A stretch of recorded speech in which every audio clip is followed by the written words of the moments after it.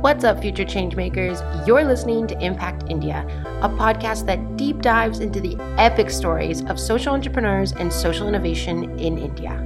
Impact India is sponsored by Cause Artist, your go-to social impact lifestyle online platform for all things social goodness around the world. And I'm your host, Jasmine Rain, social entrepreneur and director of content at Cause Artist. You can connect with me on Instagram at Jasmine Rain. All right, no stopping us now, full speed ahead. Let's jump into today's episode.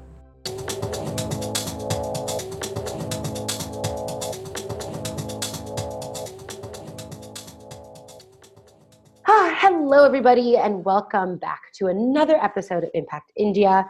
I'm really excited because today we are diving into my favorite industry, which is tourism.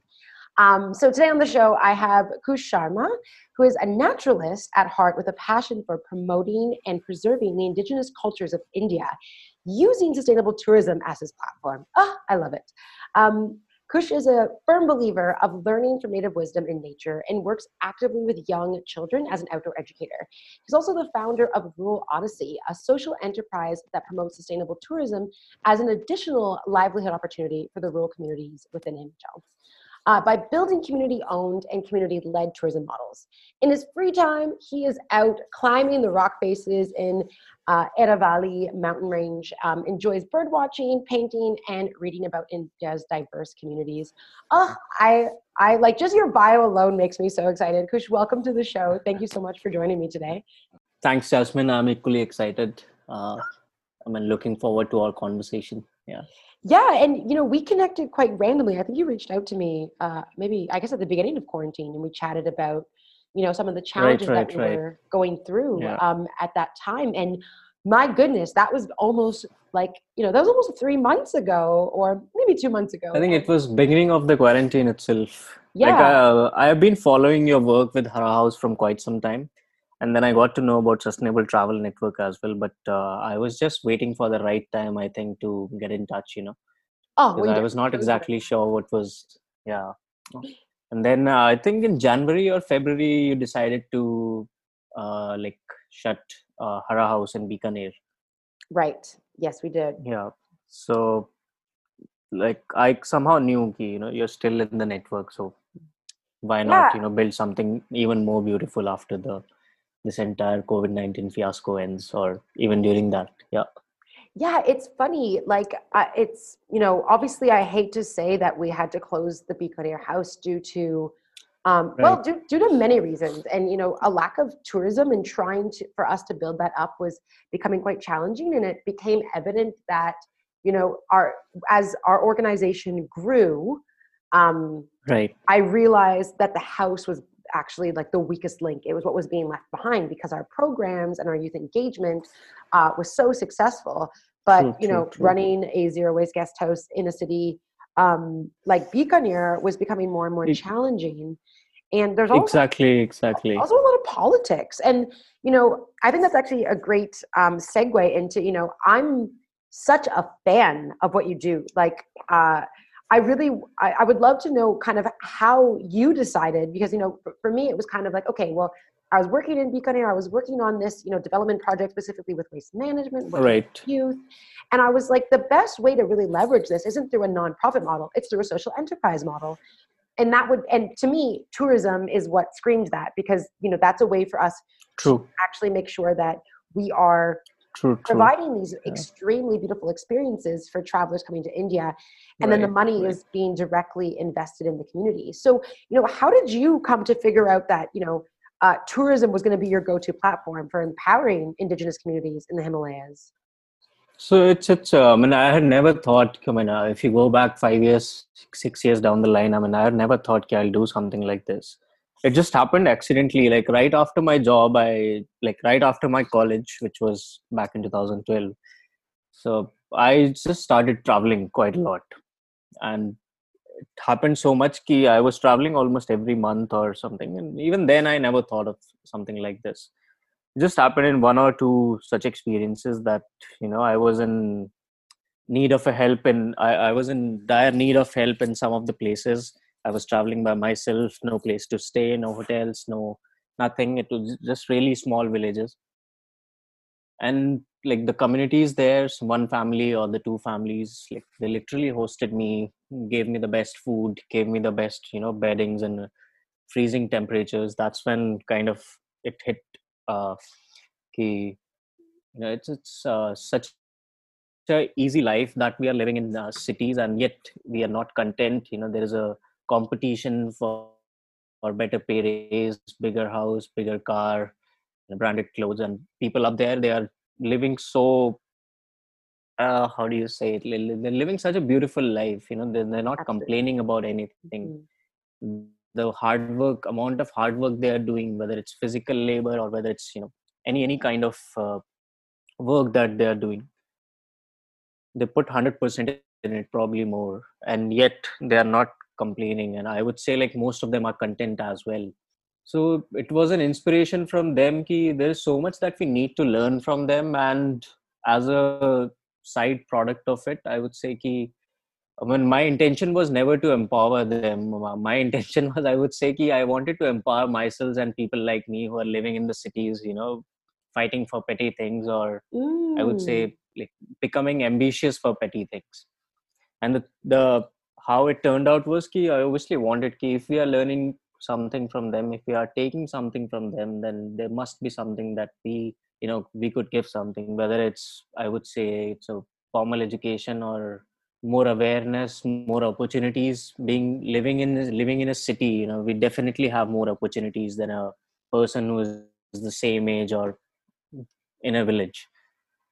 So it was more about exchange of information between the two communities and exchange of skills. Livelihood comes as a very significant, part of it, because right now everything is counted as money. That's unfortunately.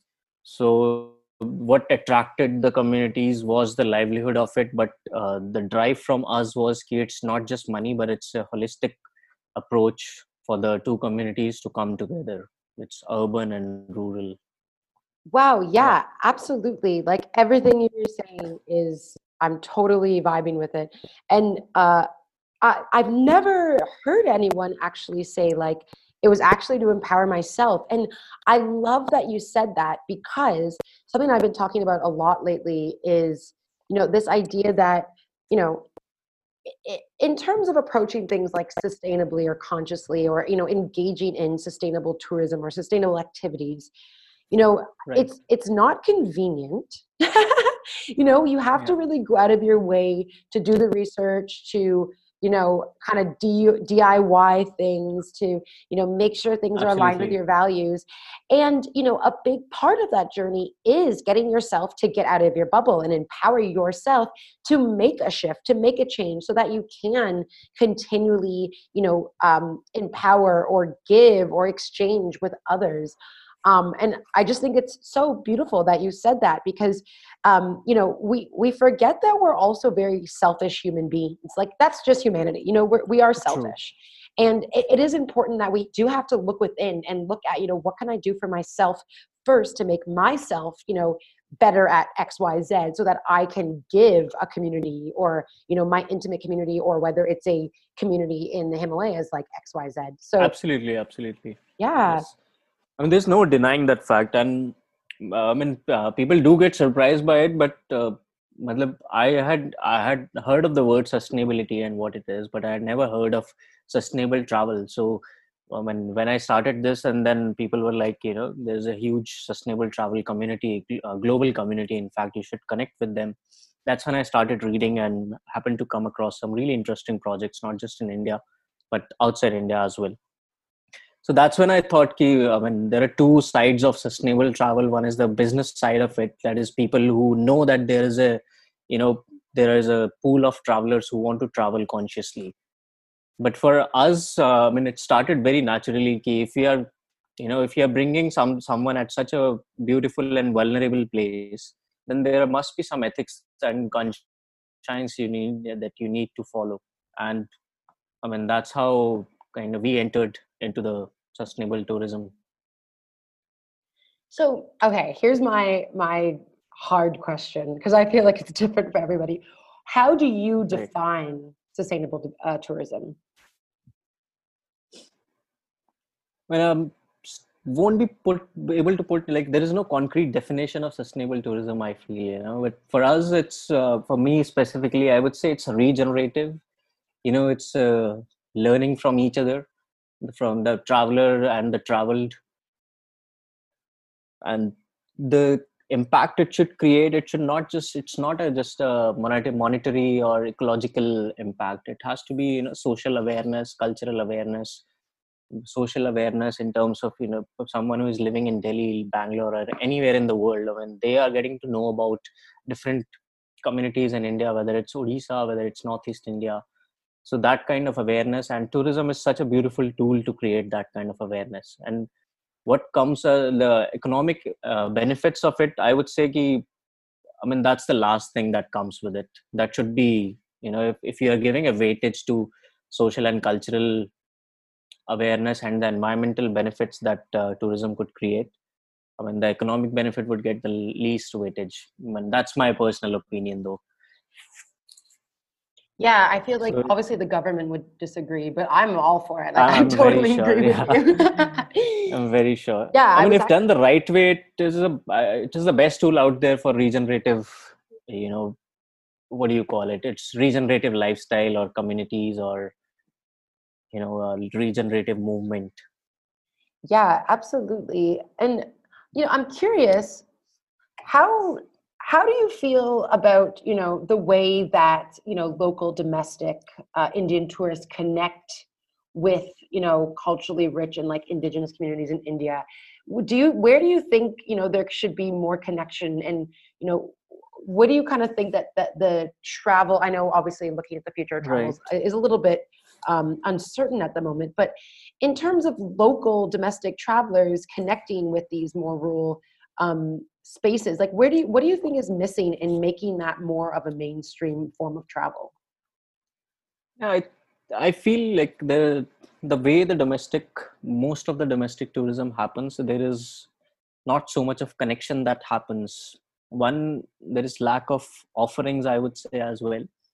Second is, you know, like, this is something that I have realized, and it was very difficult for us to change. Like, when you're talking about sustainable travel or responsible travel, the cost of it goes up, because when you're talking about paying ethical wages to everyone that is who is involved with you, and you're talking about regulated tourism as well at the same time, so the cost goes up.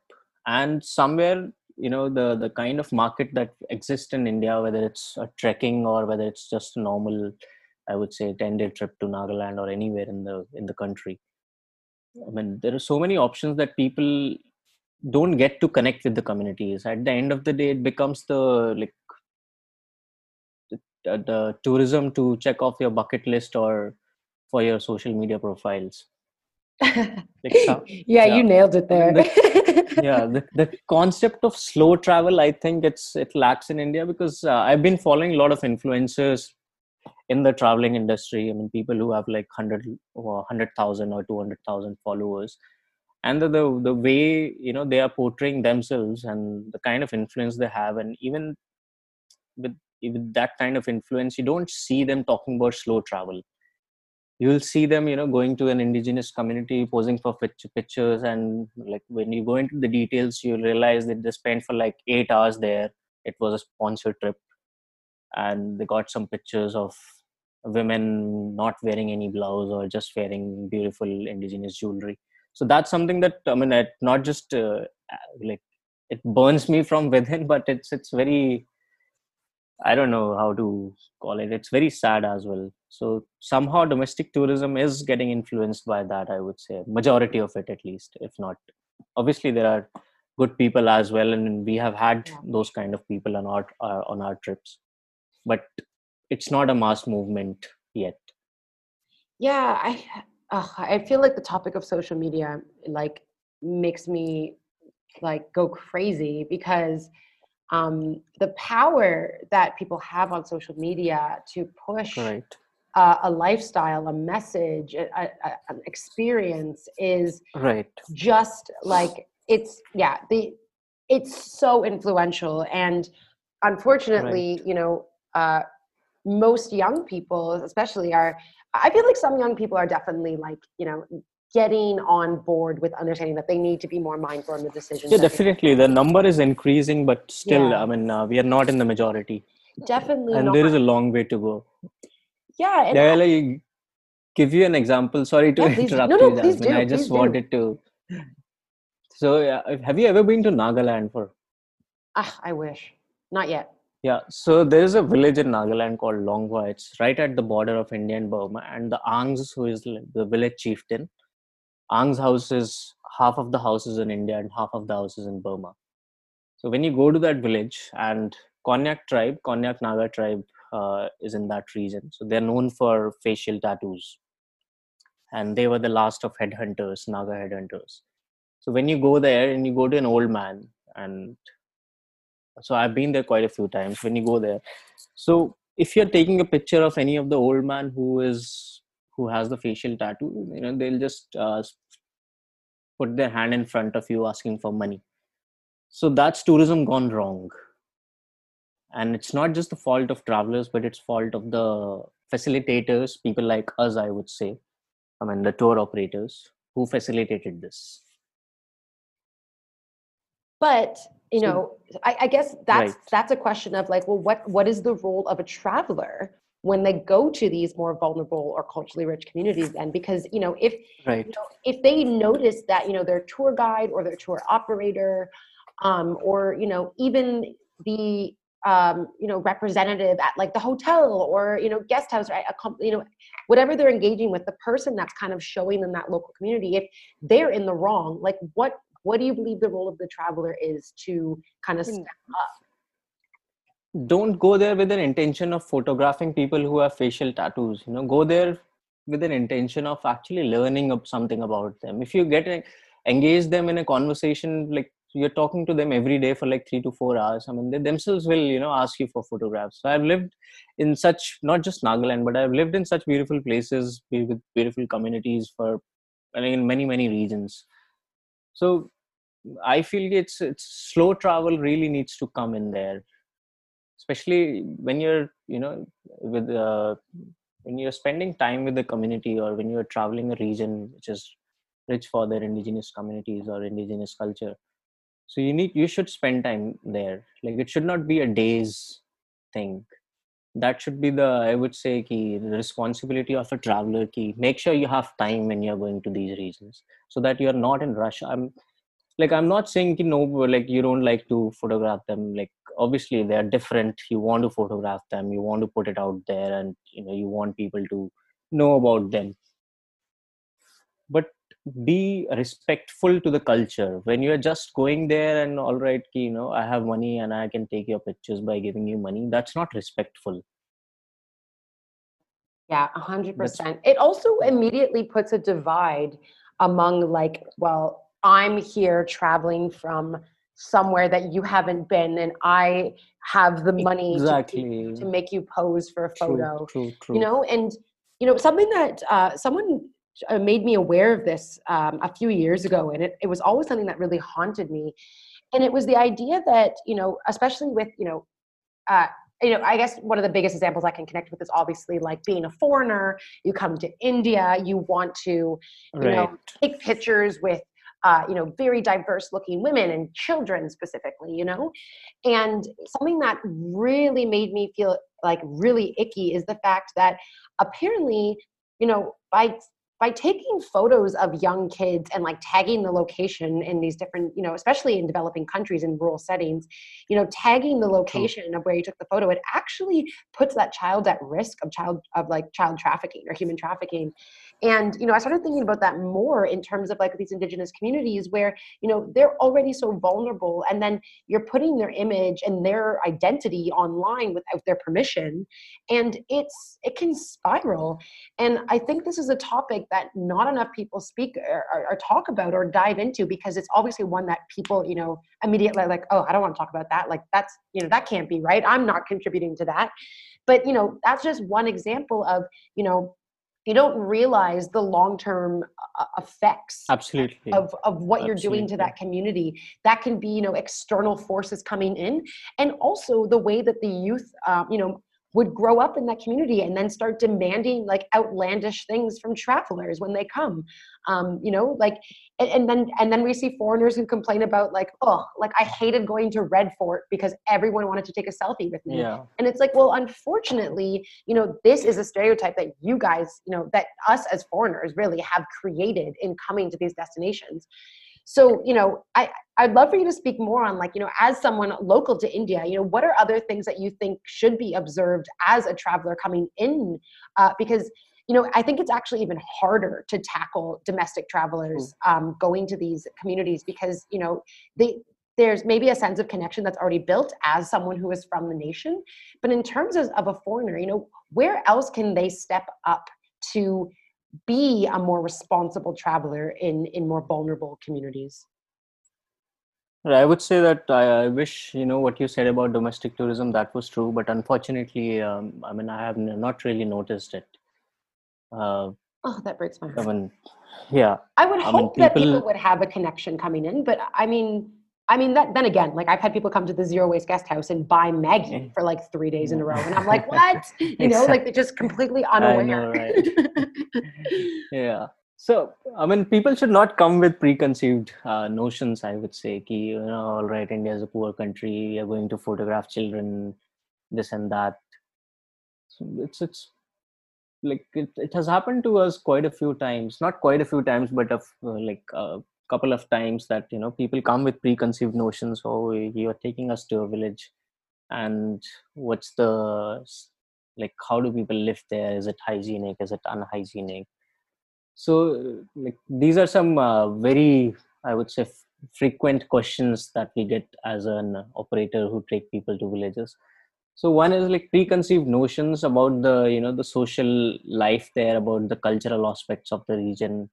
Like, don't judge people for their habits, because their habits are the like the reason for their habits is the thousands years old. Like, for example, like there's animism in Nagaland. They eat a lot of different things. All right, you're a vegan, you're a vegetarianism, but you cannot complain about why they're eating animals. It has been there like for 2000 years. When it's not going to change in 1 day or 2 days. So don't come with preconceived notions. Have an opinion, okay, but be flexible to change that opinion as well once you get in conversations, and try to engage in conversations. And that's where I think the person who is facilitating it, or the organization who is facilitating it, comes in, facilitating conversations. Because until and unless there are no conversations in between the traveler and the person who is being traveled, or the community who is being traveled, things are not going to change. The traveler is just going to go back with few memories and pictures. But if the travelers gets to exchange stories with the local communities, suppose they're telling about their experiences, what happened in some XYZ country in Europe, and what happens here, how things are similar, how things are not similar, what are the differences. That's something that create awareness, and that's something that creates a bond between the travel and like the community being traveled. And I feel that's the most beautiful thing. Take pictures whatever you want. Nobody is going to refuse you. Yeah, if this is something you are doing. I really respect that. And I think this is why I strongly push, people who are new to a destination to actually engage in like small group travel. Because you're going to be able to, connect more deeply with, the diverse cultures and, religions and, and how the social structure of that community is made up. And I think it's so important to really understand what that foundation looks like, so that you feel comfortable engaging, or maybe not comfortable, because I feel like a lot of people are very very entitled when they come to destinations. Sorry if like anyone's offended listening to this, but everyone kind of goes in with stereotypes and expectations. But being able to build up that foundation with like a trusted source in destination helps you build a more meaningful connection. And one thing I'd love you to actually dive into before we start wrapping up is, we talked briefly a while ago about, your really cool programs. And I really I loved that they were so uh, that you had a very like specific focus for them, because I think what's really Right. special also is it's easy to get lost and like not really know where to dive in like let's say you're like traveling for just like 7 days, there's so much you can do in 7 days, and often we sometimes like let downtime get the best of us, which is again why True, I true. love people engaging in programs while they're destination. But can you share? I believe we talked a bit about an astronomy one. I believe is the one you were telling me about. Yes, yeah. So this was a program. I mean, this is a program for school students. I would say young students who are getting introduced into the concepts like geology and astronomy. They are reading it in books. So we facilitated a program in Spiti for few schools. So this program was key, getting hands-on geology and astronomy lessons. And so this happened. Like this is how we pitched it. Key. I mean, before telling them what geology is, what astronomy is in books, bring them to the field. So before their session started, before they even knew that they're going to learn geology and astronomy in the books this year, and the children learned about geology and astronomy hands-on in Spiti. So and as you already know, like Spiti and some parts of Ladakh, like they're one of the finest examples for geology and astronomy, like finest destinations for geology and astronomy students. Not just person who is just starting to learn these subjects, but even the person who is like doing the research on these subjects for decades. So when they held rocks, different kind of rocks, I mean they themselves started picking points. Key, all right, this is the difference. This is more grainy. This is more smooth. This is very, it breaks very easily. Shales, sedimentary, and these are fossils. So they even picked fossils in Spiti, and so this was the whole point of it. Key, like before diving into the books, learn what's happening out there, what's exists out there, and then learn it in the books, then you relate it with the books. Yeah. And there are a lot of such programs, like as I have mentioned, I think I have mentioned it to you before, like I'm really fond of experiential education and education outside the classroom, whether it's learning geology or farming or sustainable living or a minimal lifestyle. Ki how, from the very basic concept, like how do you make compost in your household. So these are some of the programs that we are really excited about, and like hopefully once this entire COVID-19 fiasco ends, and we'll get to resume some of them. And I feel that more and more schools are going to come towards such programs, because this is the need. I mean, one of the reason for COVID-19 fiasco is our lifestyle has gone rogue, to be honest. Yeah, Oh, I snaps to everything you're saying. And I'm also yeah, a huge believer in experiential education. It's also how I even started my journey in social entrepreneurship. Like, I didn't really know what I was doing, but I just went with it and then realized that I had obtained right.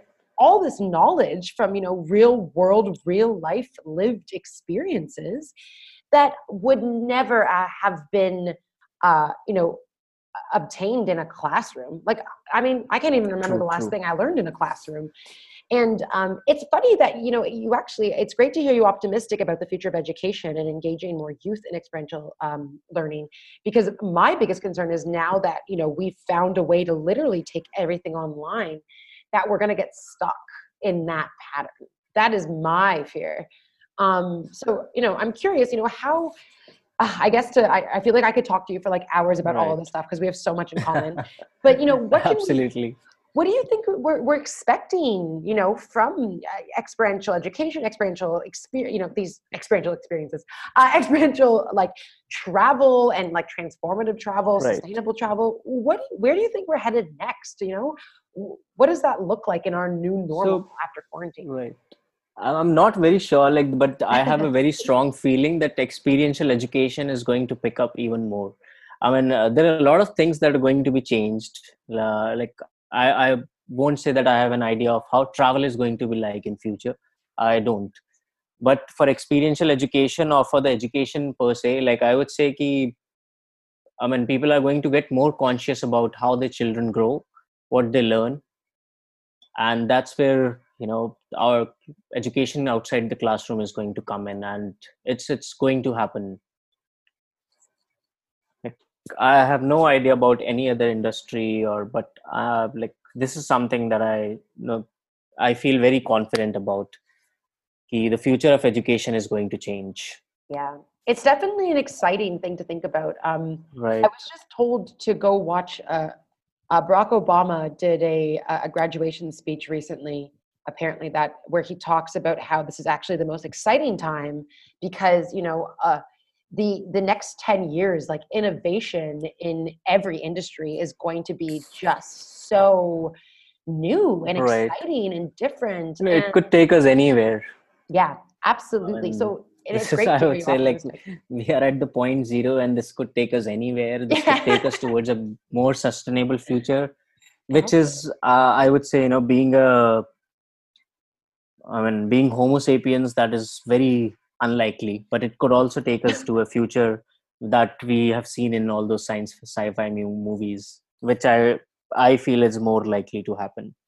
Oh yeah, for But sure. let's see. It's like the most exciting time to be alive and also like the scariest time to be alive. Yeah. But the best part is there is always going to be people like us, who stay rooted, who believes Yeah. in healing from Mother Nature, who believes in, the role of nature, the cycle of nature. There's Yeah. always going to be people like us.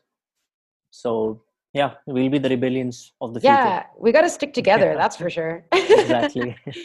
Oh, this has been so lovely. Thank you so much for chatting with me. I feel like, again, we could chat forever, and I know that we're due for a chat about all the fun ways that we can collaborate. But if our listeners want to get in touch with you and learn more about Rural Odyssey, where can they find you online? So we have a website, we have a Facebook page, website. Unfortunately, we have not been live in past, I would say 1 month or so. I was revamping the website, and then my laptop, something happened and I couldn't do it. Oh no. But yeah, there's email ID, there's phone number, what's Facebook and Instagram handle. I think you have all the information with you. I sure do. So, if anyone wants to get in touch with Kush and the Rural Odyssey team, I'll have all the links in the show notes. Again, this was so amazing. Thank you. It's so refreshing. Thank you so much, to chat with you about all of this. It was lovely talking to you. Yeah. Absolutely. Speak soon. Oh yeah, absolutely. Feeling inspired? See what other impact stories we have to share over on causartist.com. Be sure to subscribe for weekly updates from Grant and I about content, giveaways, and new episodes from Disruptors for Good and Impact India. Looking to learn more about social impact and conscious living in India? Hit me up on Instagram at Jasmine Rain. Cheers, friends!